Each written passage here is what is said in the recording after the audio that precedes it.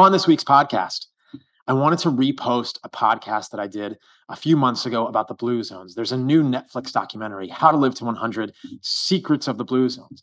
Except, as always, when talking about the Blue Zones, they get the message wrong when it comes to diet. If you look at the Blue Zones, Sardinia, Okinawa, Ikaria, the Nicoya region of Costa Rica, and Loma Linda, in 4 out of those 5 Blue Zones, meat is eaten with enjoyment, with relish. I've been to multiple Blue Zones. I used to live in the Nicoya region of Costa Rica, lots of meat eaten there. And if you look at the research for the Nicoya region, it's only really a Blue Zone for men. And clearly the research there shows that men in the Nicoya region of Costa Rica eat more animal fat and more meat than men in other regions of Costa Rica, and they live longer. So go figure. Ikaria in Greece, I have not been to, but I've been to many of the Aegean islands right near Ikaria. I've been to Paxos, I've been to Antipaxos, I've been to Mykonos. No, I didn't party on Mykonos, and that's not my deal. But I've been to a bunch of islands right by Ikaria in Greece and talked to people about what Ikaria is like. And I've seen research on Ikaria showing they eat tons of meat. What else do they say about Ikaria? They love to party. They love to sing and dance, and they're happy people, and they're carefree. Might that have something to do with their longevity? Absolutely. But plant-based diets? No. None of Greece ate plant-based diets. I looked all over the Mediterranean and Greece for plant-based diets, and everyone told me that they treasured meat and organs. Everyone I talked to, I've done content about this. Sardinia, Okinawa, same deal. Both of those Blue Zones, quote unquote, eat significant amounts of meat. So this notion that the Blue Zones are plant-based is complete bullshit. The one Blue Zone that is kind of plant-based is Loma Linda, but that's because the Seventh-day Adventists there are a religion that enforces or leans into a plant-based diet. Why? Basically because they've realized appropriately, accurately, that meat increases libido because it has unique nutrients that are valuable for libido. This is the story of Harvey Kellogg that I tell in this podcast, and the idea that cornflakes was originally developed to help with increased libidinous desires happening at the Battle Creek Sanitarium in the late 1890s. And Instagram actually censored that post and took it down for saying it was misinformation, but it's clearly known history. So the notion that the Blue Zones are plant-based is just false.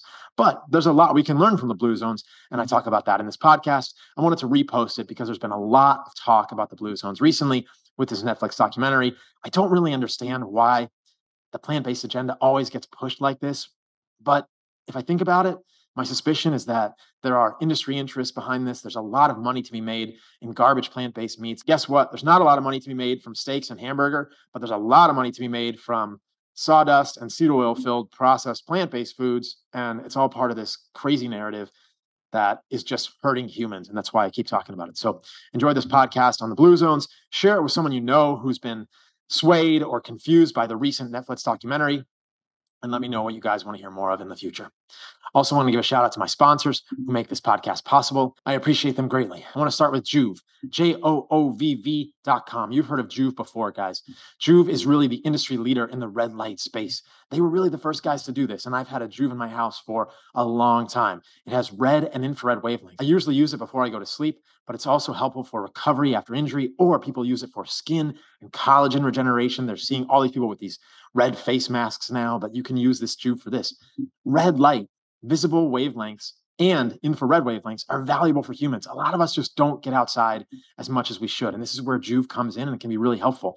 So check them out, JOOVV.com. You can get an exclusive offer at their website if you use the code Paul. But if you are looking for improved sleep, improved skin health, relaxation, recovery, any of those things, and you're not getting enough sunlight, you want more red light and infrared light in your life, which has clearly been shown to be beneficial for humans in so many ways, check them out at Joovv.com. That's JOOVV.com/Paul. Use the code Paul for an exclusive offer at their website. Also want to give a shout out to my friends at Marek Health. That's MAREK health.com. Marek is an incredible online telehealth platform co-founded by Derek from More Plates, More Dates, a friend of mine who knows a heck of a lot about hormones and optimization. What's cool about Marek is that through Marek, you can work with a partner provider to align your goals with what you want to do in your life. They will help you with recovery. They'll help you with hormone optimization. They'll help you with prevention. And you can order your own labs through Marek, which is one of my favorite things. In fact, I like this so much that I designed a special Carnivore MD, should be called the Paul Saladino MD panel, but now it's previously called the Carnivore MD panel, I suppose I could still be Carnivore MD, panel through Merrick. It's a bang for your buck panel, meaning that it's less than $243 and you get the most impactful labs I could think of. I wanted to make it affordable. Yes, you can order any labs you want through them. They'll set you up with them and you can get a huge comprehensive panel. But I know that a lot of you want to get started with blood work. Maybe you don't want to spend more than $1,000. So I made an affordable panel with the most effective, most impactful labs I could think of. And you can get it directly through Merrick. It's the Carnivore MD panel. Check it out. You can get 10% off your first lab order using the discount code Paul. Yes, that's even 10% off the Carnivore MD panel when you go to merrickhealth.com. So it's important to understand what's going on with your blood work. This has been such an impactful thing for me. I've done multiple podcasts showing my blood work, what's happening with my hormones, my testosterone, my sex hormone binding globulin, all kinds of things, my serum iron, all these things are interesting, the prolactin. It's fascinating to know these things, but you have to test. And so many doctors you go to won't even do this for you when you ask them for specific labs, which is why I think Merrick is so cool. So check them out, merrickhealth.com. That's MEREK health.com. Again, use the code Paul for 10% off your first lab order. And the last sponsor of this podcast, I can't talk about in detail, but I want you guys to know I have a very, very cool project coming. So stay tuned. You're going to love it. It may involve grass-fed meat and organs, and stay tuned for that. It's coming in the very near future. That's all I can say. But in the next few weeks, you'll hear about it. So love you guys. Appreciate you. See you in the next podcast. What is up, truth seekers? To end the month of January, I wanted to do a final Ask Me Anything podcast. I've been enjoying these recently and address one of the most common questions that I get. It is a combination of a question and something that is stated as almost a truism or a reflexive response when talking about animal-based diets. And this question is, what about the blue zones, Paul?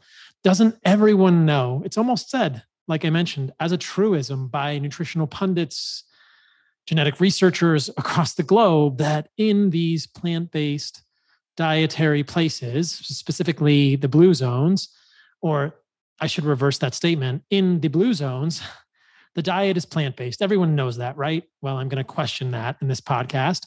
And people live longer than average there, right? Therefore, we know that a plant-based diet is good for longevity. And this statement is so fraught with problems that it makes my head spin. And I wanted to do a full solo podcast answering that question and talking about why this is a fallacy, why if you hear someone say this, you should run in the other direction, don't walk, and equip you all with armaments, with evidence that you can use in discussions that you may find at parties or dinners or birthdays or holidays, because certainly all of us are going to encounter this statement. It has somehow squirmed its way into our consciousness, like so many of these unsubstantiated vegan plant-based ideologies, that you'll be at a dinner party and someone will say, but don't all the people in the blue zones eat plant-based?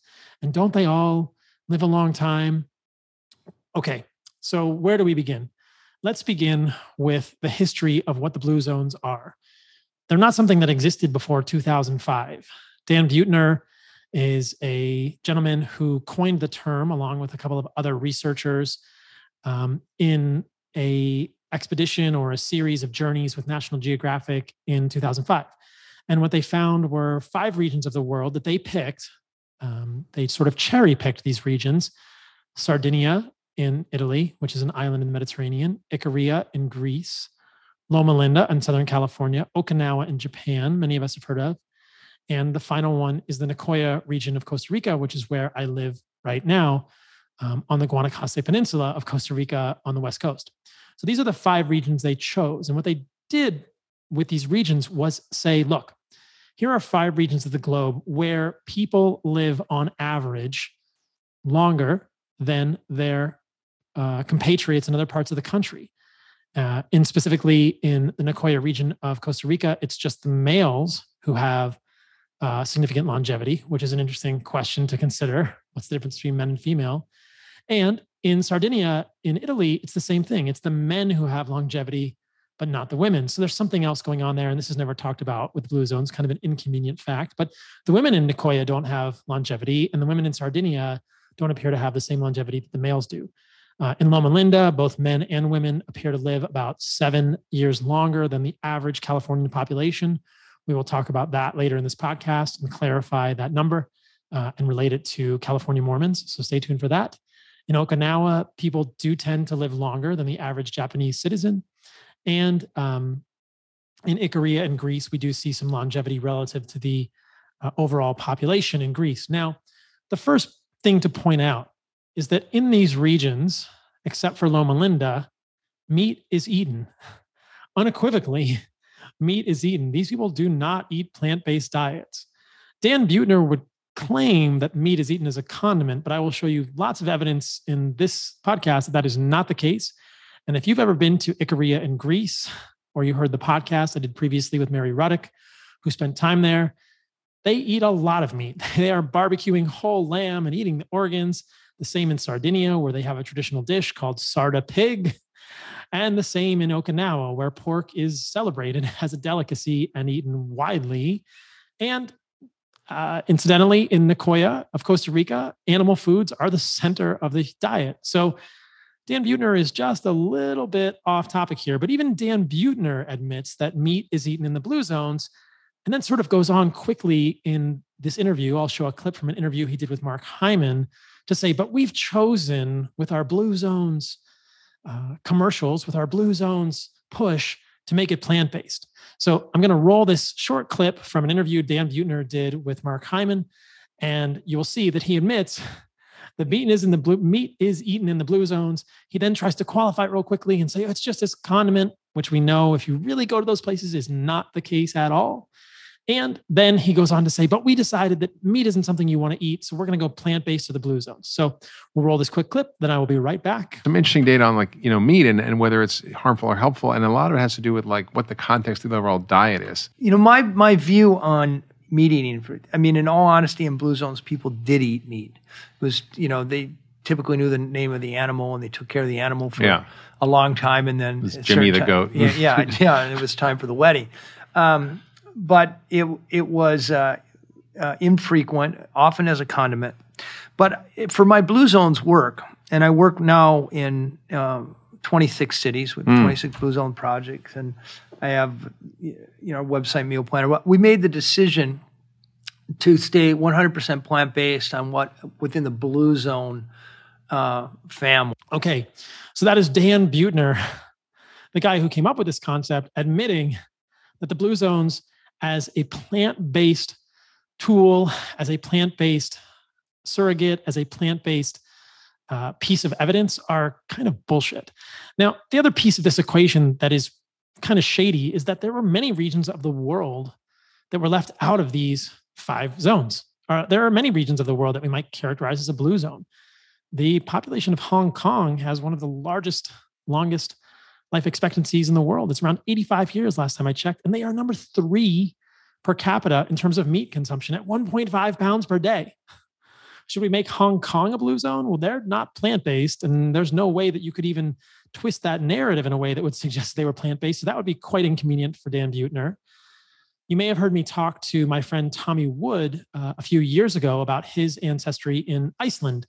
And I think at least one side of his family still lives there. He has multiple grandparents who live in Iceland.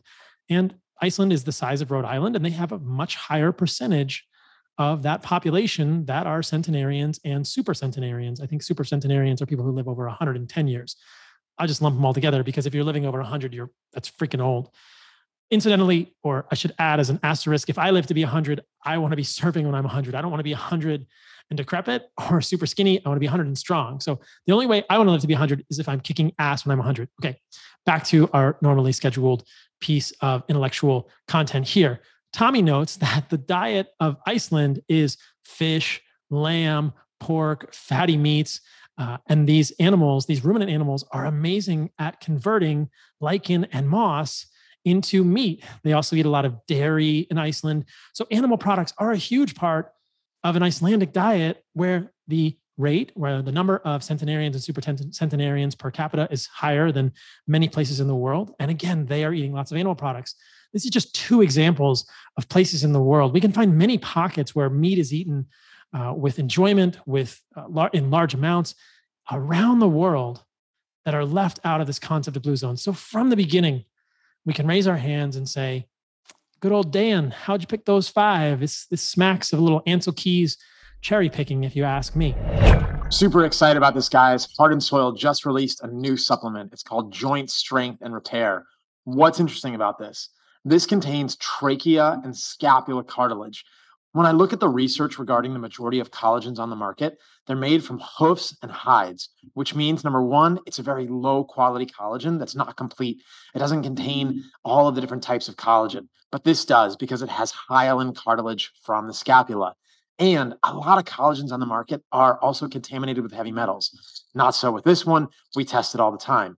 The interesting thing about trachea cartilage is that it's been studied and found to contain unique peptides that assist in wound healing and modulate the immune system. So there's something about the trachea of an animal that has unique wound healing properties. This is the work of surgeon John Pruden, now deceased, but you can find that research online if you're interested. So what we put in here is trachea and scapula cartilage to use a much, much higher quality cartilage to improve joint strength and repair. There you go. And we put a little bit of bone matrix, which is a microcrystalline hydroxyapatite, the highest quality bone from the cortical region of the bone, to help with bone healing. So if you have joint issues or are looking to repair joints, check it out. Joint Strength and Repair, now available at Heart and Soil Supplements, heartandsoil.co. In fact, unfortunately, I will mention that I recently in Australia went straight to the bottom of a wave with my head and hit my head directly onto the sand. So I've got a little bit of a neck injury and a back injury. Thankfully, there's nothing fractured or massively bad that I'm aware of, but I've definitely got some stiffness in my neck and my lower back. I've been throwing about 6 capsules of joint repair into my morning raw milk with honey. So check us out at heartandsoil.co. Our mission is to help you reclaim your birthright to radical health.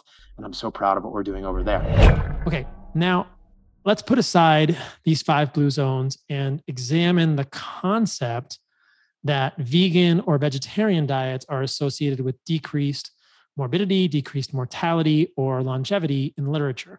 And this type of literature is not something that we have a lot of interventional literature on, unfortunately, because when you are studying something like longevity or overall mortality, you essentially must do epidemiology, which is essentially synonymous with observational research. So this is the caveat that I will try to always make when I am discussing epidemiology, aka observational research, that this is observational research. And the problem with this type of research, I get questions about this all the time in my direct messages, my DMs on Instagram, et cetera, is that it has so much potential to be confounded by 2 things called healthy user bias and unhealthy user bias. And if you've listened to any of my content, those terms probably ring some bells in your memory because you've heard me say them so many times. And I continue to find it incredibly important, indispensable to clarify these terms for people and to get the idea out there, to help express, to help communicate to the public that these things confound epidemiology, observational research. Because how often do we see on the news another headline, eggs, bacon, etc., walking down the street is associated with a bad effect? And I got a DM the other day. Somebody said, how do you respond to the association between red meat and cancer? And I'll do another aside in a moment and talk about how I responded to that DM. But the first thing I said in response to that direct message was, do you understand that correlation is not causation, that observational studies are valuable for generating a hypothesis, which must then be tested by an interventional study, but cannot be used to draw causative inference? It is impossible. It is really just incorrect to do that. It is a folly, and it will lead us down a path of ruin and deception. So what are we looking at here? We're looking at epidemiology, and we're going to take all of those caveats into this and say, none of this is causative. This is just correlation from which we can draw a hypothesis. And these are usually surveys. People are asked, what do you eat? And then they are asked, how healthy are you? And we can look prospectively or we can look retrospectively. A lot of these are prospective studies to see how long people live and what their mortality is. And we can look for evidence that a vegan or vegetarian diet may be associated with less mortality. Now, there are many studies, which I will point out here. If you're watching on YouTube, I will do screen shares. If you're listening to this podcast, then I will read the titles of these studies for you so that you can go and look them up if you so desire. I try to always put as much actual solid science into these podcasts as I can so that you guys can substantiate what I'm saying. And if you ever need more in this sense, you can go to either Radical Health at heartandsoil.co, give the team over there an email. The folks there will send you research, or you can send me a DM on Instagram, and I'm trying to get to all of those these days. So let's start with a couple of epidemiology studies and really start to examine this notion. Does a vegetarian diet always associate with more longevity, or are there issues with this statement, which would be something that vegans and vegetarians are pretty proud of, but there's a couple of holes in this argument too. So let's start with this one. The title is Vegetarian Diet and All-Cause Mortality, Evidence from a Large Population-Based Australian Cohort, the 45 and up study. If you just read the conclusions, they say, we found no evidence that following a vegetarian diet, semi-vegetarian diet, and I think they are referring to a lacto-ovo-vegetarian diet, and a vegetarian diet in this paper refers to a vegan diet or a pesco-vegetarian diet, has an independent protective effect on all-cause mortality. And this was a large study. This was 243,096 participants, mean age 62.3 years. There were 46.7% men, and they were followed. They were all over 45 years old, and they were followed for a number of years in this study, and they found no protective effect of a vegetarian, semi-vegetarian, again, which is probably lacto-ovo, or a pesco-vegetarian diet. Now, I just want to comment on something about a pesco-vegetarian diet real quickly. I tweeted this recently. If you don't follow me on Twitter, you may want to do so there. I said, a pesco-vegetarian diet is a great way to get heavy metal toxicity. There are so many examples now of people that I've known, famous people in the media, including Tony Robbins, including, what's the guy's name on Sirius XM? I'll think of it, Howard Stern, who had frank heavy metal toxicity from a pesco-vegetarian diet. So if you are including a lot of fish in your diet, be careful. Check your heavy metals, check your lead, check your arsenic, check your cadmium, check your mercury. You can check blood levels of these things. It's super easy. You don't need to do a provoked test, although they are stored in bones, and a provoked test may be a more accurate measure, or it may give you another data point. You can just get a blood level of lead, cadmium, arsenic, mercury, and get a sense of how heavy metal toxic you are. Now, the blood levels will be more acute. A provoked test with DMSA, DMSO, or EDTA may be a little more long-term in terms of your stores of these heavy metals. But I've seen this in my clients repeatedly, even if they have a binge. I had a client once who had opa, which is a type of fish from the grocery store. And he said, oh, this opa was on sale. And lo and behold, he'd been eating a lot of opa that week. His heavy metals were off the charts in simply a week from this acute exposure. I've seen it in clients who were eating wild salmon 3 to 4 times a week. They had elevated levels of mercury. These are not good things, guys. So this is another corollary question that I get sometimes. What about fish on an animal-based diet? My answer is, theoretically, fish is great. I don't think you need the omega-3 fatty acids from fish. I addressed that last week in the Ask Me Anything podcast, where I talked about the importance and the availability of getting omega-3 fatty acids from ruminant animal fat. But fish are also quite contaminated with heavy metals. Be aware of this. Even if you're eating wild salmon, it has significantly more mercury than you're going to get in beef or chicken or lamb or turkey. And this is going to accumulate in your body. If you're doing things like tuna, buyer beware. That's a big problem. Mahi-mahi, grouper, even those fish have moderate to high levels of heavy metals, and the benthic fish too. The shellfish, the mussels, the scallops, the clams, the lobsters, the crabs. A lot of these things sink to the bottom and accumulate in those fish. So this is not a good recipe for long-term success. Once a week, sure. A couple times a month, no problem. More than that, I think you're eating some of the more dirty animal foods on the planet. Just be aware and check your heavy metals. I live in Costa Rica now. I surf a lot. I've thought about getting into freediving. I'm horrible at holding my breath, but I want to get better at it. And one of the, I think, disincentives for me to get into freediving is that freediving is often connected with spearfishing, which sounds super fun and interesting, except I'm not going to eat anything I catch for the most part. Maybe a small fish here and there, but most of what I catch, I'm going to feel so guilty about the heavy metals from that. And like I said before, I don't think there's a whole lot unique in fish that you want to get in your diet that you can't just get from ruminant animal meat and organs, lamb, beef, bison, these type of things. Now, theoretically, historically, has this always been an issue? Probably not. I think we're polluting the ocean. This is part of our life cycle on the planet as humans. Not necessarily intrinsically part of our life cycle, just part of our life cycle. Historically, we've done this to the oceans. And so things are changing. I often say to people, would you eat a cow from Tokyo that's grown in the middle of Tokyo, it's inhaling that horrible air, or a cow that's grown in the middle of Beijing? Or do you want a cow from rural Georgia, like White Oak Pastures, or from perhaps rural Costa Rica, right up the street from my house? There's cows grazing on the land here on the Guanacaste Peninsula. I would rather eat the cow that's in cleaner air. But what if all of the fish you eat is equivalent to the cow in Tokyo or the cow in Beijing? Because it's all kind of swimming in dirty water. And the longer the fish lives, the more it's going to accumulate these heavy metals.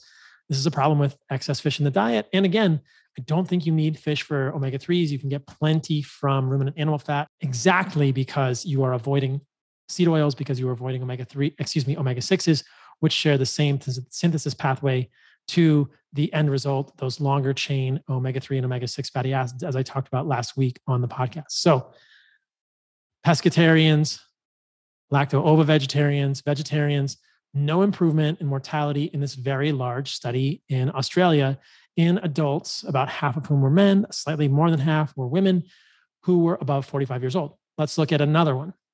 This is a study that I've talked about a lot. It's a really important study. It's called Mortality in British Vegetarians. Sometimes I refer to it as the UK Shopper Study. What's so interesting about this study is that they looked at a couple of different things. They looked at standardized mortality ratios, and they compared vegans, well, they lumped in vegetarians and vegans together with omnivores. And then they looked at death rate ratios, and they compared these for vegetarians and non-vegetarians, with non-vegetarians being omnivores. And what they found were that when you looked at the standard mortality ratios for all causes and death, they were significantly below the reference level of 100 in both studies. 52 based on 131 deaths in the Oxford Vegetarian Study, and 59 based on 2,346 deaths in the Health Food Shopper Study. For all causes of death, the DRR, the death rate ratios for vegetarians compared with non-vegetarians, was close to 1 in both studies. So what they found here essentially was that British vegetarians have a low mortality compared to the general population. Their death rates are similar to those of comparable non-vegetarians, meaning in terms of health behaviors, suggesting that much of this benefit may be attributed to non-dietary lifestyle factors, such as a low prevalence of smoking and a generally high socioeconomic status, or to aspects of the diet other than the avoidance of meat and fish. This is actually a really good illustration of what you might consider to be healthy user bias. And so when you account for this and you compare British vegetarians to British omnivores who have healthy behaviors, who are higher socioeconomic status, who have a low prevalence of smoking, then you see similar rates of death and mortality. But what happens in our population in the West is that we have been told for 70 plus years that meat is bad for us. And so who eats meat? The people that ride motorcycles, the people that smoke, the people who are generally of lower socioeconomic status because they're more rebellious. They don't always correlate, but we know this does happen. These are risk-taking humans, and they are willing to risk-take their way into a hamburger. And the part of that hamburger that's probably the worst for them is the special sauce with the seed oils and perhaps even the tomatoes on there, which has lectins, which could be contributing to GI distress or leaky gut. And certainly that bun, which is full of gluten and other lectins, and probably has some processed sugar, along with the milkshake, which has a ton of sugar, the fries cooked in seed oils, and the Coke on the side, perhaps, which is going to have a ton of processed sugar as well. So what we gain from this is these two very different classes of people. We have the unhealthy user bias people, the super rebellious people who are much more likely to eat meat over the last 70 years, and the healthy user bias people, the goody two-shoes, beaver cleaver types, who are much less likely to eat meat over the last 70 years because that's what we've been told, that it's bad for you. And we know that the healthy user bias people, the beaver cleaver types, are more likely to do healthy behaviors. They're more likely to play tennis on Sunday. They're more likely to be of higher socioeconomic status. They're more likely to not smoke. They're more likely to get colonoscopies or mammograms. They're more likely to get sunlight because they're outside and they're living in places where they can be outside. They're more likely to live in areas that are suburban rather than urban and have better air quality, which we know is connected with all of this. And the unhealthy user bias participants are likely to do all of those things on the negative side of that spectrum. So this is the problem with epidemiology. Those health behaviors may correlate with food choices around meat that do not actually affect their health in the same way as the bad behaviors, which is why this study is so striking. The fact that vegetarians and non-vegetarians in Britain have the same mortality when they have similar ways of life, when they have similar lifestyles, when they have similar low prevalence of smoking, higher socioeconomic status, healthy behaviors. This is what healthy user bias and unhealthy user bias are all about, and why epidemiology studies are so damn misleading. So the next time you see these things on the news, what you will find over and over and over is that with meat, you're always going to have this healthy user bias on one side with the vegetarians and the unhealthy user bias on the other side with the meat eaters. So you see results on both sides of the fence. And it's very interesting to know and important to know that there are many epidemiology studies that don't show any correlation between eating meat and poor outcomes. And when they do, it's probably because they're sampling a population in which you're seeing more of this unhealthy user bias. And there are lots of studies that don't show any benefit to vegan or vegetarian diets for mortality. And sometimes they do, perhaps because they are sampling a population with more of this healthy user bias present in the population. This point simply cannot be emphasized enough. I cannot tell you the literal millions of people that would benefit from understanding this more deeply. I want to do a couple more epidemiology studies to really drive this point home and make sure all of you understand this clearly. This one is meat consumption and diet quality and mortality in NHANES 3. This is the Nurses' Health study, NHANES 3. And this is another very long study.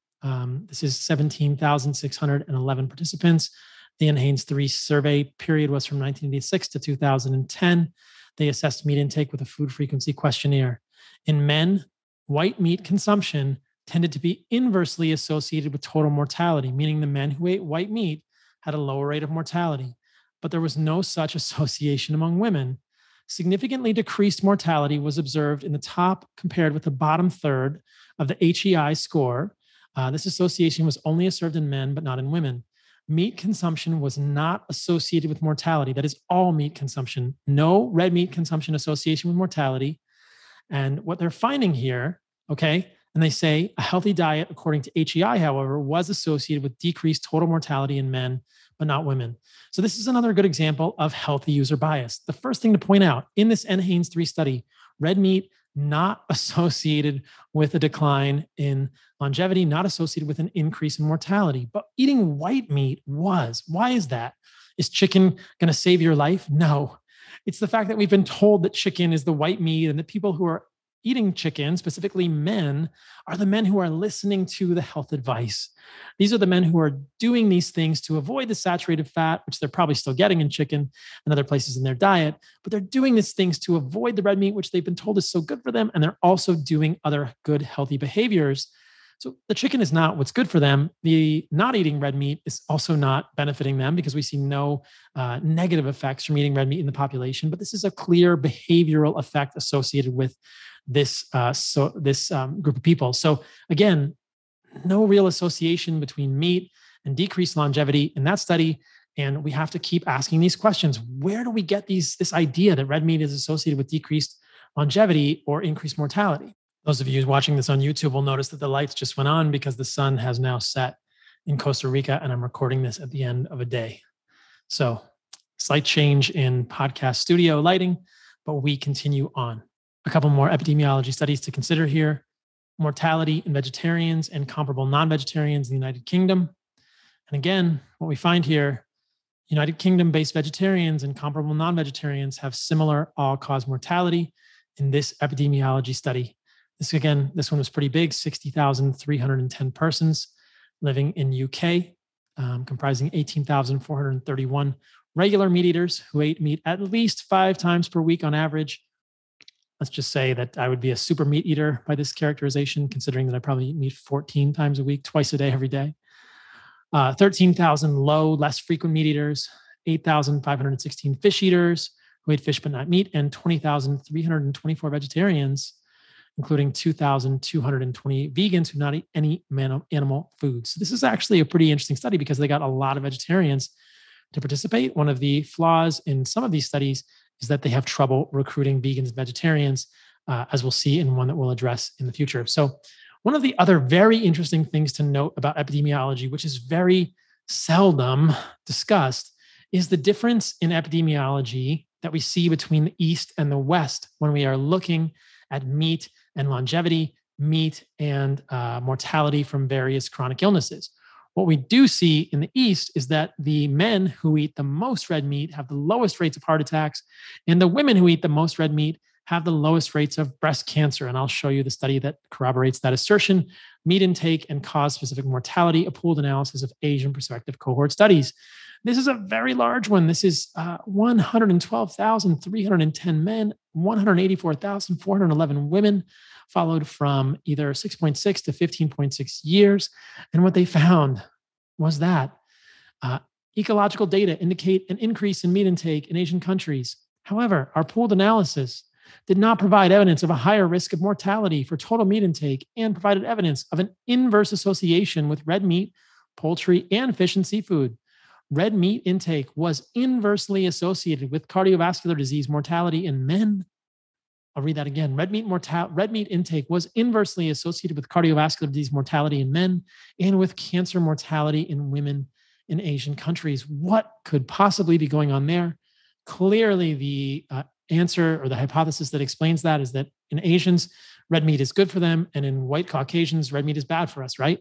No, that's silly. That doesn't make any sense at all. What's going on here is there's a different narrative. That in Asia, if you're eating red meat, you're of a higher socioeconomic status, you're doing more healthy behaviors, you're getting in the sun more. You do all the things that we saw in the UK Shopper study associated with increased longevity, except in Asia, red meat has not been vilified. It's been celebrated. People who eat red meat are of a higher socioeconomic status. So it completely changes the equation and completely changes the way this epidemiology looks. And that's exactly why these studies are so darn misleading. To answer the DM that I got on Instagram, I said, hey, look, there are so many studies that are epidemiology that have conflicting results on cancer. If you look from the East versus the West, this one clearly shows that red meat intake is associated with the lowest rates of cancer in women. And what's going on there? Is red meat not bad for women and GI cancer? Why is red meat associated with GI cancer in American, in Westernized humans in some cases? Well, it's possible that it's happening because of unhealthy user bias. To dig deeper into that question, just for a moment, I'll go into this aside. To dig deeper into that question of red meat and colon cancer, or cancer in general, you can look at the IARC report, the International Association, I believe, of Cancer Research or Research on Cancer, report from 2015. The full report was published in 2018. There's a gentleman named David Clearfield who's done quite an interesting expose on this analysis. So the IARC, I believe, is a WHO committee that got together in 2015 in a secret location in France. They had over 400 studies to consider, and they threw all of the interventional studies out. They only included 14 studies in that assessment. This is the assessment that people go on when they say that red meat is a class 2A or B carcinogen, whether you're thinking about non-processed or processed red meat. And they threw out all of the studies except for 14. Of the 14 studies, every single one was epidemiology. They threw out all the interventional studies. They threw out all the animal studies that did not show any harm with red meat in animals, and even animal studies that showed that giving bacon to rats improved their GI cancers. They threw out all those studies in their consideration. They used 14 epidemiology studies in their final decision by the WHO IARC committee. This is the study that is being touted or is being parroted by people saying that red meat is associated with cancer. And of the 14, 8 showed no association between red meat and cancer. I'll repeat that. 8 of the 14 studies showed no association between red meat and cancer. 6 showed an association, but of the 6, only 1 showed a significant association. 5 out of 6 studies, the association was non-significant. And in the one single study that showed a significant association between red meat consumption and GI cancer, what we found was that the people who ate more red meat were also more obese and more insulin resistant. So again, this is unhealthy user bias at play in spades. Clearly illustrated that the people that were eating more red meat in this community were unhealthy in other ways. And so the red meat was correlating with other unhealthy behaviors, other chronic illness, and that can again be confounding. This is the problem with epidemiology studies. They are correlation, not causation, and they must be interpreted. We can generate hypotheses, which must then be tested by interventions. And it's pretty difficult to test the hypothesis with an intervention saying, oh, red meat causes cancer. That's going to take a long time to test. We can't do the groups. We can't randomize. So then people are left trying to dream up mechanistic explanations by which compounds in red meat may be harmful to the gut, which really fall apart upon detailed examination, there really are no mechanisms by which red meat would harm the gut, not heme iron, not nitrosothiols. I've talked about this all in the past. I can talk about it again if you guys would like, but that is a subject for a future podcast. And this is, again, an aside, a little bit of a mini digression on red meat and cancer. Hopefully that gives some framework for the epidemiology behind meat and longevity, meat and mortality. And maybe you will come to the same conclusion that I have, that there's really no good evidence that meat is going to negatively affect your longevity. Is there any evidence that meat increases your longevity? Well, there's plenty of good evidence that meat will increase your overall health, your health span, your robustness, your resilience to injury. And in this study, which I will show, eating more red meat is associated with increased male height, which is an interesting correlate as well. So I will show this study. Major correlates of male height, a study of 105 countries. And what they do note in this paper is that as more meat is eaten, the GDP of the country goes up. But there's a clear association. Again, it's a correlation, not a causation. But there's a clear association between milk and meat protein and male height. And there's an inverse association between children's mortality and average male height. And so in countries that are richer, people are eating more meat and they are growing to be taller and they are having less infant mortality. And I will let you draw the conclusions from that. Total protein per capita, there's a pretty darn clear, look at the R is 0.74, pretty darn clear association between protein and average male height, and the inverse association between total protein or the developmental index is showing the same correlation, increasing male height, improved developmental index, and then this inverse correlation between let's go up to this one, inverse correlation between children's mortality and average male height. And then this one is fascinating too. The fertility and the average male height are also correlated in a fascinating way. So it's pretty clear that across many metrics, you have improvements in human health, or at least metrics which would suggest improvements in human health with more meat. I'm about 5'9". I used to be 5'10". Then I did jujitsu and probably broke a vertebrae in my neck. Jumped off some things like Corbett Scular in Jackson Hole. May have also broken a vertebrae in my neck doing that. Maybe one or the other. Now I'm about 5'9". All I can say is I wish my ancestors ate more meat. I wish I were a little bit taller.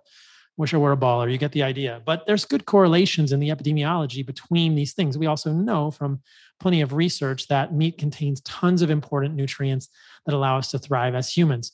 If you listen to the clip beyond the clip that I posted at the beginning with Dan Buettner and Mark Hyman, Dan Buettner, I think, fumbles a little bit and says, we know that a plant-based diet can get you all the nutrients. Perhaps in pregnancy, you need to do a little bit. And I'm thinking, that is bullshit. There are so many nutrients that are not available on a plant-based diet that you must obtain from animal meat and organs, or that are really only sparsely available on a plant-based diet. This leads to massive deficiencies in humans, and we know this very clearly. Things like creatine, carnitine, choline, anserine, taurine, B12, K2, riboflavin. The list goes on and on. B12, it's a huge list. And these are essential for human thriving, and we're only beginning to discover all of the ways that these nutrients allow us to be optimal humans. So let's return to the concept of blue zones and examine some of these regions and what we know about them in detail. And we'll get a sense of, again, how accurate Buettner's characterization of these may or may not have been. I think that perhaps the first one that we should start with is the most famous. Let's start with Okinawa. I think that just like a quote unquote Mediterranean diet, a quote Okinawan diet has been really conflated with many things that it is not. I think it's been bastardized in many ways. No one really knows what a Mediterranean diet is. What I will say about a Mediterranean diet is that if you look at the Diet Lyon study, perhaps the most effective intervention in that study was the elimination of seed oils and the replacement with something like olive oil. I think they could have done even better by replacing seed oils with things like tallow and gotten more of the animal-based nutrients. But there was a clear benefit to a Mediterranean diet in the Diet Lyon study. But people will look at that study and attribute it to many things. I think the most compelling hypothesis from my perspective is the removal of seed oils and the decreased amount of polyunsaturated fats in the Diet Lyon study rather than the olive oil itself. The olive oil certainly may have decreased linoleic acid and replace seed oils, which is a good thing. But I don't think that olive oil has uniquely magical properties. I don't think it's the increased vegetables or any of these other things. I think it's the least or the lessening of processed food in the Mediterranean diet that is the intervention. And we could get the same improvement with any diet. I will repeat this. We could get the same improvement in cardiovascular outcomes, longevity, and chronic disease with any diet that eliminates seed oils. And we see that across the board. It's just not what people focus on. They want to focus on more vegetables. Well, I think hopefully in the future with the Animal-Based Nutrition Research Foundation nonprofit that we are building, we'll be able to do studies that actually look at this question and answer it in more detail. Look, as I've said before, here's how I frame it. If you are thriving, don't change a thing about your diet. If you're eating a salad or vegetables and you're doing great, don't change. But for those who are suffering with autoimmune disease or chronic illness, all sorts of issues, psychiatric issues, whatever, and you're not getting the results you want and you have no hope, then I want you to understand that perhaps these plant foods are not amazing for you. That is why I do the work I do, and to exonerate meat from the incorrect vilification, the unjust vilification that it so consistently receives, mostly based on very poorly done epidemiology, as we have been discussing. Nevertheless, back to the Okinawan diet. This diet has been bastardized. It's been conflated with so many things that it is not going to embody, that it doesn't actually display. I heard someone speaking on a podcast the other day saying, oh, I did the Okinawan diet. It consists of root vegetables and these, blah, blah, blah, plant foods. And I'm thinking, that's bullshit. If you look at studies, it's very clear the Okinawan diet has a lot of meat.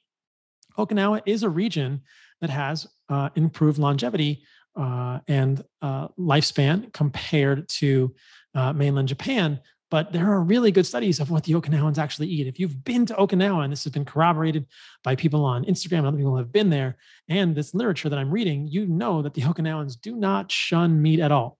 This paper is fascinating. The title is Nutrition for the Japanese Elderly. What I will draw your attention to are a few things. The first of them is that they looked for centenarians and they looked at what these people were eating, and you can see frequency of high intake groups at baseline, 5 and 10 years later, how much meat, eggs, milk, vegetables, fruit, fats, and oils they were eating. And if you go down here, what you'll find in the graphics is something quite fascinating. The first thing they note is that the proportion of animal fat and total fats is higher in Okinawan men versus the Akita sample, which is mainland Japan. And that's essentially the same for women. So women are about the same between these two things, between Okinawa and Akita, and Okinawa and Akita for the men have more animal fat and total fats. Notably, the error bars here are pretty large, but and the differences were not significant. But the men in Okinawa eat more meat. The proportion of animal proteins is also higher. Again, not significant differences, big error bars, but they're not eating significantly less meat either. So the idea that Okinawans eat less meat than mainland Japan, and that accounts for their longevity, or is part of an improved longevity cycle, or an improvement in their diet that's an Okinawan diet, is really rubbish. What we do see as being significant are these things. The proportion of energy from proteins in the Okinawan men is actually significantly higher. So that one is higher than the Akita sample. The proportion of energy from fats to total energy is significantly different and higher in the Okinawan sample versus Akita in the men and in the women. And the proportion of energy from carbohydrates to total energy in the men versus Okinawa versus Akita is different, with the Akita sample being higher than the Okinawans. So what we can say is that the men in Okinawa get more of a proportion of their energy versus the total energy from protein. They get more from fat and they get less from carbohydrates. Well, that's strange, because when I've heard characterizations of an Okinawan diet, they're saying it's all these root vegetables and it's super high carbohydrate. Again, this is not actually what is eaten in Japan, according to these surveys, nor is it what people observe. They state here, in any case, the proportion of proteins of animal origin was higher than in recent Japanese, according to the National Nutrition Survey in 1989. Animal protein accounted for 52.9% of total proteins in the average Japanese. Now, this next section is perhaps the most striking part of this Okinawan paper. You'll see first here a graphic of the serum HDL cholesterol in the Okinawans versus the Akita population, and HDL is significantly higher across all of these age groups, which start at 65 and go to 85 to 89 years old. HDL is a reasonable marker of insulin sensitivity, though not a perfect one. But this might suggest, and I wish we had fasting insulin, though we don't, that the Okinawans are more insulin sensitive. That may also account for their improved longevity. But let's just go to this paragraph here that I've highlighted. And this is something that I want to emphasize. Anytime you hear someone talk about an Okinawan diet and say that it's plant-based, and that's going to result in longevity, I want you to run the other way. And I want you to give them a kale is bullshit t-shirt. And I want you to hand them a steak and say, please eat this because your brain needs more creatine. Unexpectedly, I'm quoting, we did not find any vegetarians among the centenarians.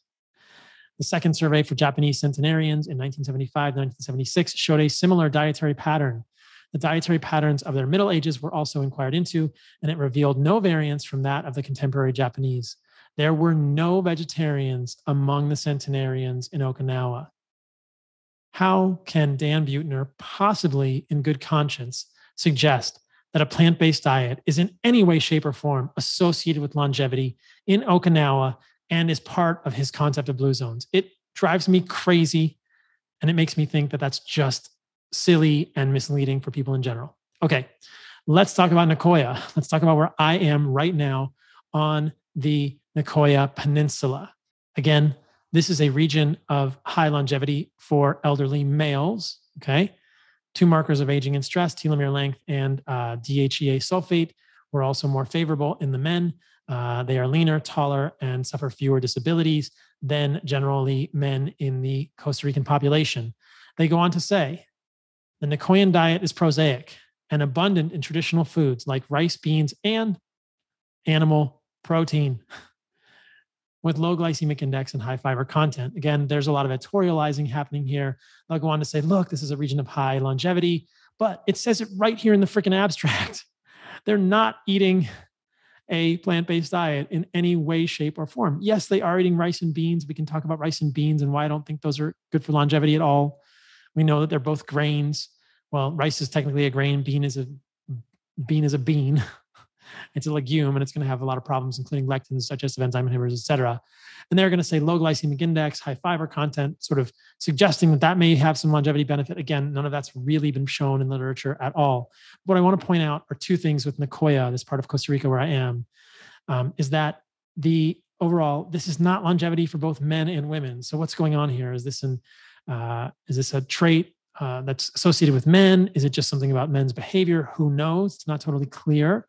But they say for a 60-year-old Nicoyan male, the probability of becoming a centenarian is 7 times that of a Japanese male. That's a mainland Japanese male, not a Okinawan Japanese male. And his life expectancy is 2.2 years greater than a overall general Japanese male. So there is some longevity here for Nicoyan males. But it's so funny because this blue zones concept has really been adopted. You'll see it in the airport. They'll say blue zone, blue zone. You'll see it out on the streets or in the dirt roads that I'm driving between Santa Teresa and Montezuma. There's blue zones, cafe, and all this stuff. And people don't even realize that there's no longevity here for women. It's just for these males. And we don't really understand that. But to the point that Dan Buettner is trying to advance, that there's a plant-based correlate here, or that people in these longevity regions eat a plant-based diet, it's not true. I've been saying bullshit too many times in this podcast. I'm not going to say bullshit again. You guys hear it enough on my Instagram, but it really is hogwash or bollocks. Perhaps we'll use that one for the rest of the podcast because the traditional diet of the Nicoyan males is prosaic. It's simple. It's rice, beans, and meat, and they use a lot of animal fat. So I don't know where this concept is coming from. But the hits don't stop there, guys, because we know that there's really this pattern holds true across almost every single one of these blue zones. We can look at Sardinia as well, which is, of course, in Italy, and find literature to support the same assertion that, in fact, they do have a lot of livestock rearing. Consumption of animal-derived foods is relatively higher in the mountainous regions than the rest of the island. It's clear. I mean, there's Sarda pig in Sardinia. Like, if you read this paper, what you find is that they do follow a traditional diet, which has, as it says here, dairy products. They say it has cereal-derived foods, but dairy products, they have meat, they have dairy, and the shepherding people in the hills have significant meat intake. They're saying, again, they have consumption of fruit and vegetables and moderate meat intake. They're not plant-based in any way, shape, or form. We can't really tease out how much the fruit, the vegetables, or the meat intake is affecting things. But what I would say is that this is to argue directly against the assertion that people in these longevity regions that are cherry-picked, as we talked about in the beginning, are eating a predominantly plant-based diet. That is just not true. And I will continue to show you that with yet another paper, which we will look at from Ikaria. Again, if you have questions about Ikaria specifically, I did have Mary Ruddock on the podcast. We talked about her experiences in Ikaria, and she corroborated the fact that they eat plenty of meat there. Again, it's celebrated.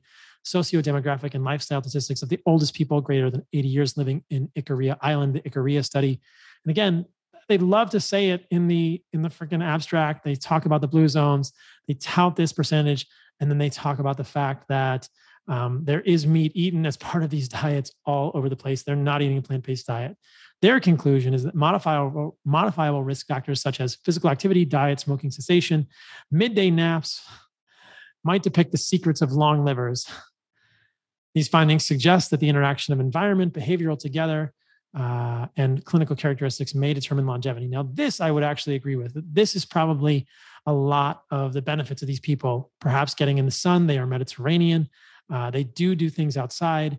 The diet, they don't clarify here, but again, a lot of the diet in these places includes meat. But I wonder what we could do in these places. How much seed oil is consumed in these places? I bet it's a vanishingly small amount or a significantly smaller amount. And I would bet it's a statistically significant smaller amount than people who they live longer than. Again, this is something else. Again, it's a hypothesis. We should test it, but this would be a very interesting thing to dig into and really parse out. So it all depends on the lens that we're looking at. But so far, we've talked about Okinawa, we've talked about the Nicoya region of Costa Rica, we talked about Sardinia, and we talked about Ikaria. The last one is Loma Linda. And I saved the best for last, guys, for a couple of reasons. Let's talk about Loma Linda. Loma Linda is a region of longevity in California. Loma Lindans tend to live 7 years longer than the average Californian. It's true. But a couple of things are problematic with this assertion. The other thing I should mention is that Loma Linda is a concentration of Seventh-day Adventists. This is a religious group that believes that meat will contribute to carnal desires, which is probably true. If you want to have a real libido, you probably should eat meat.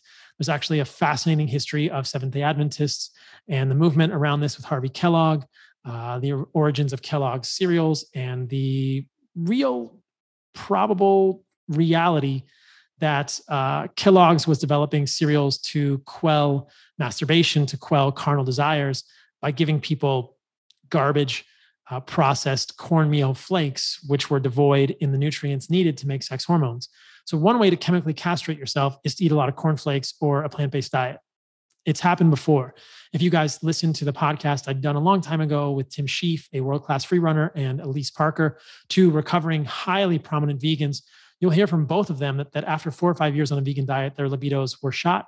And when both of them incorporated meat into their diet, they found a resurgence. They basically both thought they were asexual. They're not together. They're independent people that I interviewed together.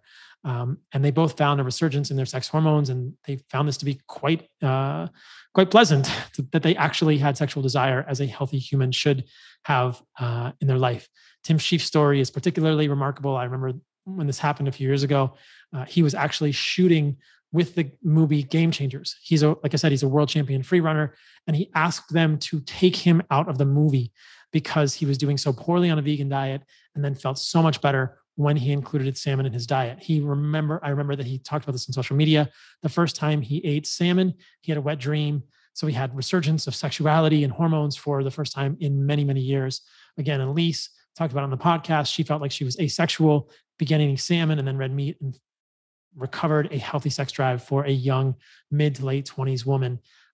We should all have this late into our life, I believe. And so again, Kellogg's, Seventh-day Adventists, what's a very effective way to chemically castrate humans? Well, give them cornflakes. So let's just put all religious discussions aside and judgments and just say, okay, the Seventh-day Adventists are concerned about carnal desires. And so I believe, and I could be wrong about this, someone can correct me if I'm wrong, but I believe this is part of the connection with these vegetarian and vegan diets, is they may help to curb libido. Well, many of us actually like our libido when used appropriately and responsibly, and prefer to be a healthy human. That is vital. If you choose a plant-based diet to curb your libido, then that is your choice, but that's not my choice. And I don't think that's many of the choices. I don't think that's a choice for many of you listening to this podcast. Nevertheless, let's go back to the Seventh-day Adventists. Let's go back to Loma Linda. One thing to consider is that there are many regions of California, or I should say there are other populations of Californians who also experience the same longevity benefits, lifestyle and reduced mortality among California Mormons, 1980 to 2004. But the California Mormons they're dispersed throughout California. They don't live in a specific area. This is not considered to be a blue zone or a blue population, but they do have decreased mortality. They do live on average about the same as the Loma Lindens, 7 years longer than the general Californian population. Oh, how strange. Imagine that. What do the California Mormons and Loma Lindens have in common? Well, associated with their religion, these Californian Seventh-day Adventists also are health conscious religious groups.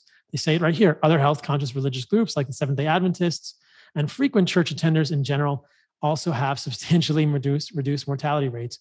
Could this possibly be due to abstaining from smoking, having good health practices, staying married, having community? Yes, it could. Again, this is what I'm talking about with healthy user bias, or these healthy behaviors that actually infer a longevity benefit rather than the avoidance of meat, because we see that these California Mormons live just as long as the Loma Lindens, and they do not shun meat in any way, shape, or form. So again, this throws further questioning, further skepticism to the idea of the blue zones, when one of the key blue zones, the Loma Linda, doesn't even really look that to be that special. And let's ask the finally important question about Loma Linda.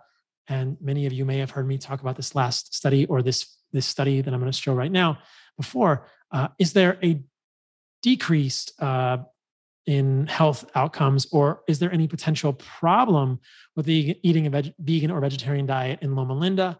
Do the Loma Lindens, the Seventh-day Adventist community who shun meat, have any problems with doing this relative to the Mormons who are eating meat? And the answer appears to be yes, very possibly. So food intake, diet, and sperm characteristics in a blue zone. They even put it in the freaking title of this paper, guys, a Loma Linda study. This study showed that vegetables-based food intake decreased sperm quality. In particular, a reduction in sperm quality in male factor patients would be clinically significant, would require review. Furthermore, inadequate sperm hyperactivation in vegans suggested compromised membrane calcium selective channels. Now, important to note that in this study, they had trouble recruiting strict vegans. There were 5 strict vegans. There were 26 lacto-ovo-vegetarians. And overall, I believe there were 443 non-vegetarians. So would love to see the study repeated with larger numbers, but this finding has been replicated in other populations. And we see that there is a correlation between increased plant and vegetable intake and decreased sperm quality. Perhaps the Loma Lindens in this study are the extreme example there, with the complete exclusion of meat being very harmful for the sperm quality. Again, it's a low numbers in those other people, 26 and 5 respectively for vegetarian and vegans. There's a lot of potential hypotheses here. Is it a deficiency of carnitine, which is necessary for sperm hyperactivation? Again, this is one of these nutrients only found in meat.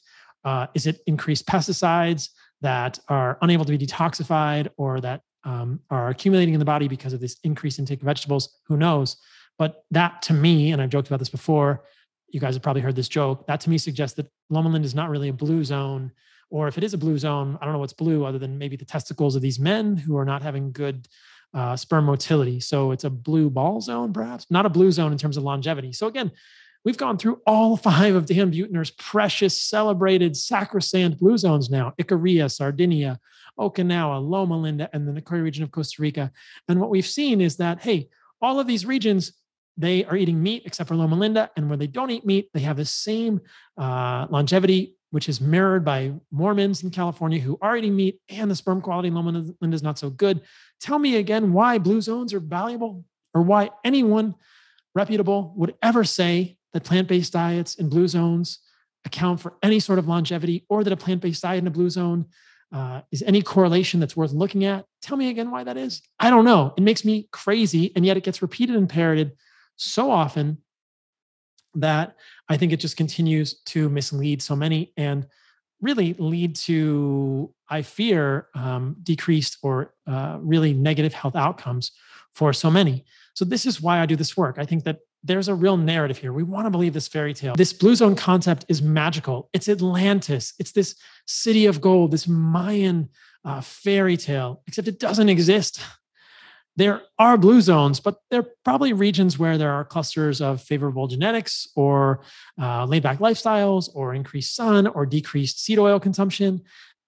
That may be the main thing that we can do for longevity. And saying that there are plant-based diets associated with this is just bollocks and should not be respected and should be challenged, as I'm doing at length in this podcast. Many of you will be sent this podcast if you ask this question in the DMs so that you can get the full answer. I hope that you've listened all the way through. Just a few more points before I wrap this one up. We know that there are important indicators of aging, epigenetic clocks, and there's interesting data on life stress and epigenetic aging. And so again, a stress-free lifestyle is probably one of the more important things for longevity. Lifetime stress accelerates epigenetic aging. These are perhaps these CPG islands or this Horvath clock. This is specifically in an urban African-American cohort.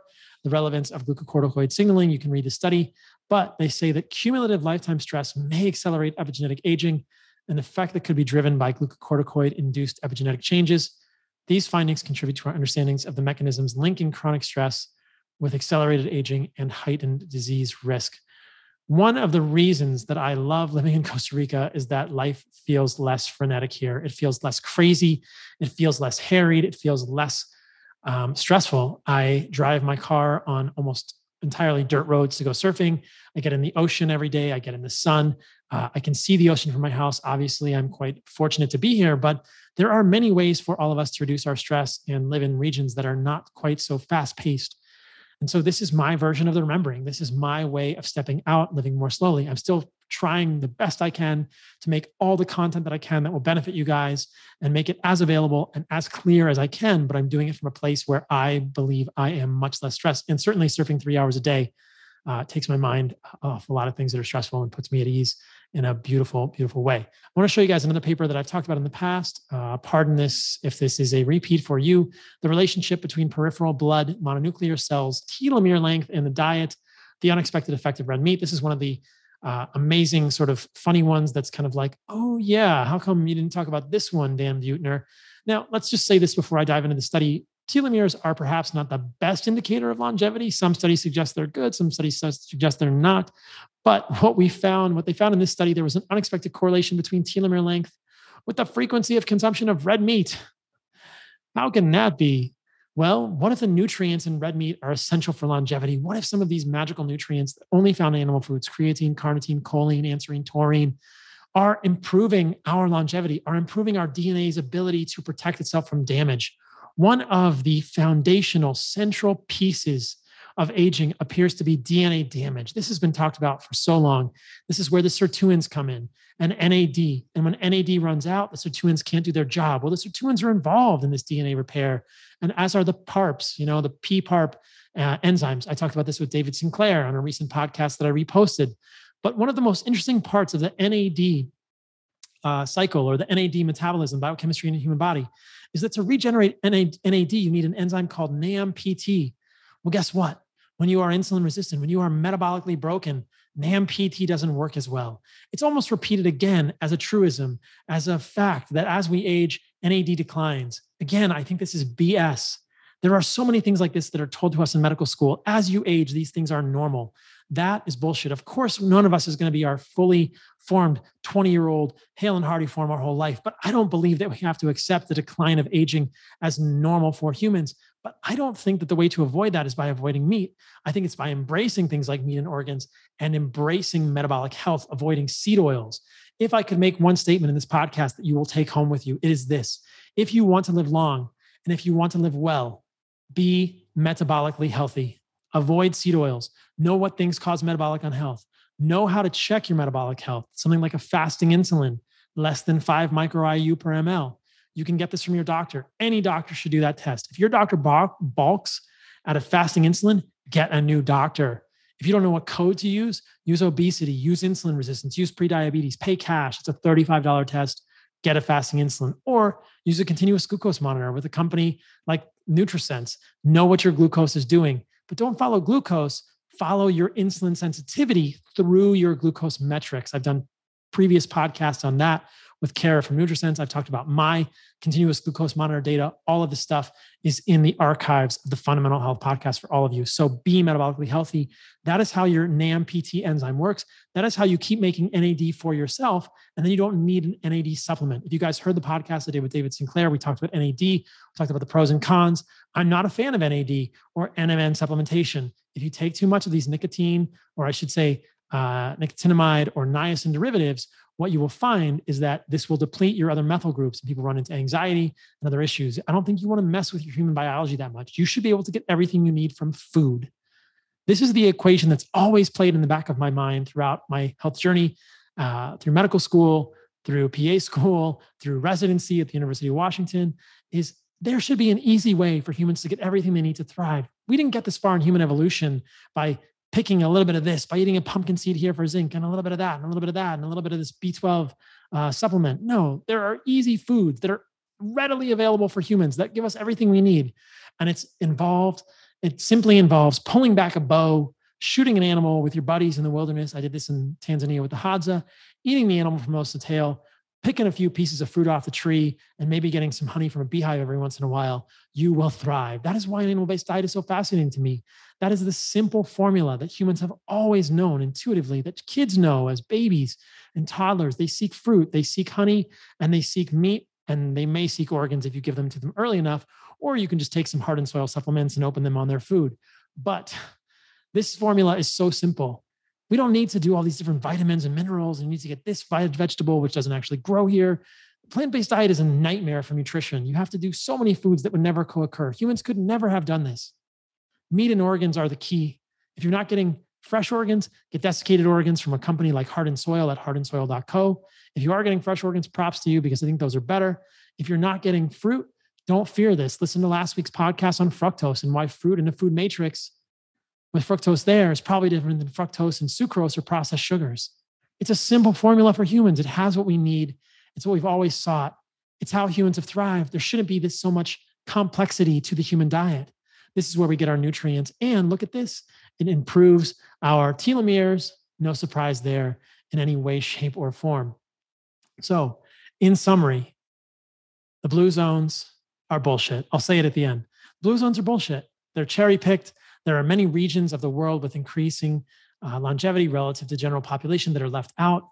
And across all of the blue zones, meat is eaten widely and with gusto.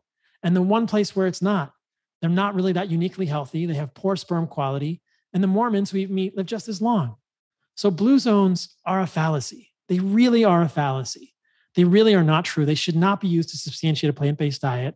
And I think this is doing people a great disservice by convincing them, or by using this fairy tale, quite enticing concept to suggest that there is some merit to a plant-based diet. Even in my debate with Joel Furman, he said, what about the blue zones? Look at these regions of the world where people live long and plant-based.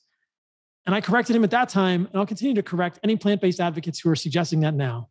It's simply crazy to believe that there's any scientific merit to this concept. It's a beautiful concept, but the things that are common across the blue zones are these: exercise, a reasonable diet consisting of simple foods, which almost always includes animal foods, and you better believe it's eaten nose to tail, absence of seed oils, I would bet, community, and really a slower pace of life, lower stress. This is probably the formula for longevity for humans. I happen to think Costa Rica is a great place for it. I hope you guys will visit us for the animal-based gathering, or if not, maybe one of them in the future. But my plan for tomorrow is to get up early, to go in the sun, to go in the ocean, to surf, to eat some liver, to eat some heart, to eat some raw testicle, maybe to get some mood, memory, and brain from Heart and Soil, because I don't have any fresh brain right now, and then to spend time with friends. I'm driving up to the northern part of Costa Rica. I'm going to get to spend time with my friend Bear Grylls. Some of you may have heard of him. Hopefully we'll do a reel on both of us eating organs. And then I'm flying back to Austin for a week to hang out with George St. Pierre and do some collaborations with Heart and Soil. So I think that there's a lot of fun stuff in store. I got some surfing footage this week with a film crew that was here, so I'm excited to share that with you guys. But this is, I think, is how we create our own little micro blue zones. We create a nutrient-rich diet that is essentially devoid of processed foods, devoid of seed oils, devoid of processed sugars.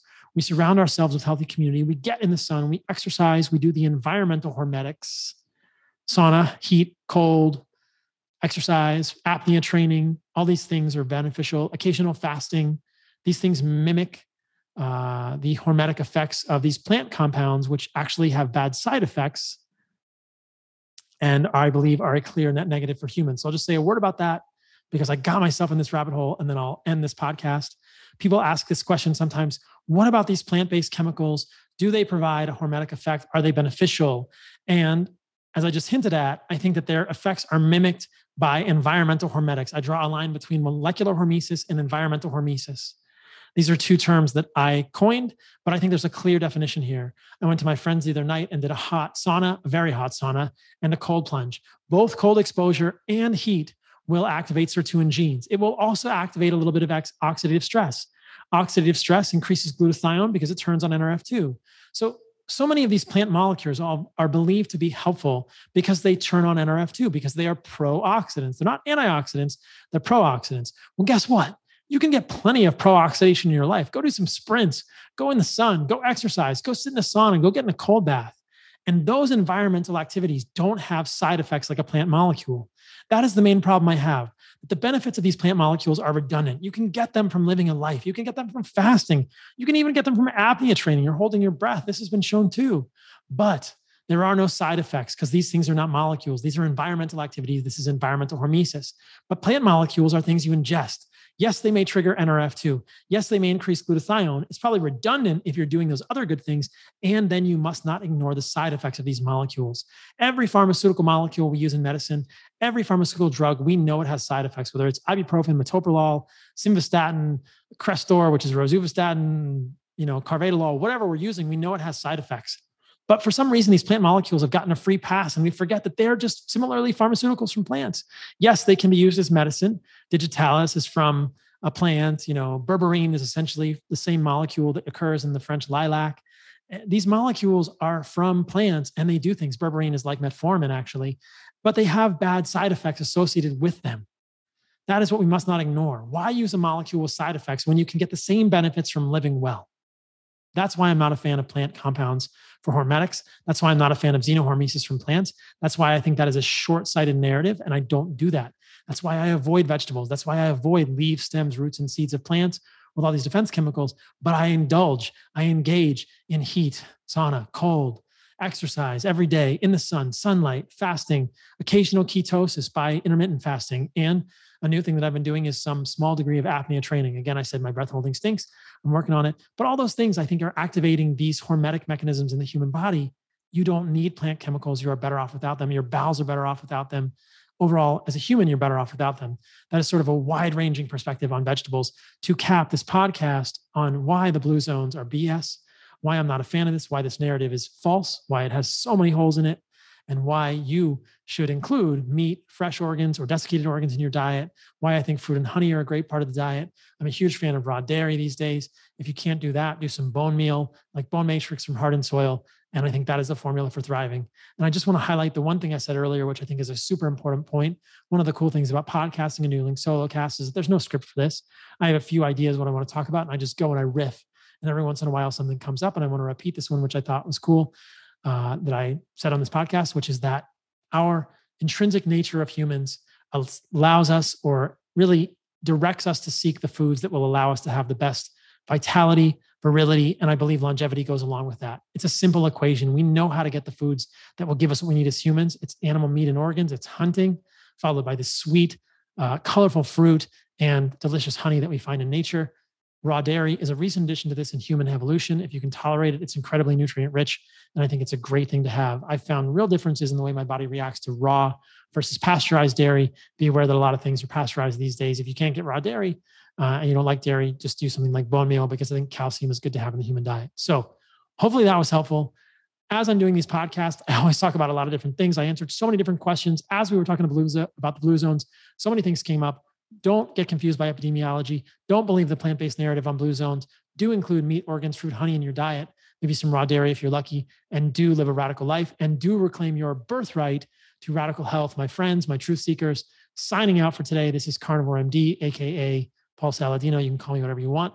And I love you all. Have a good rest of your evening. Thanks for joining me.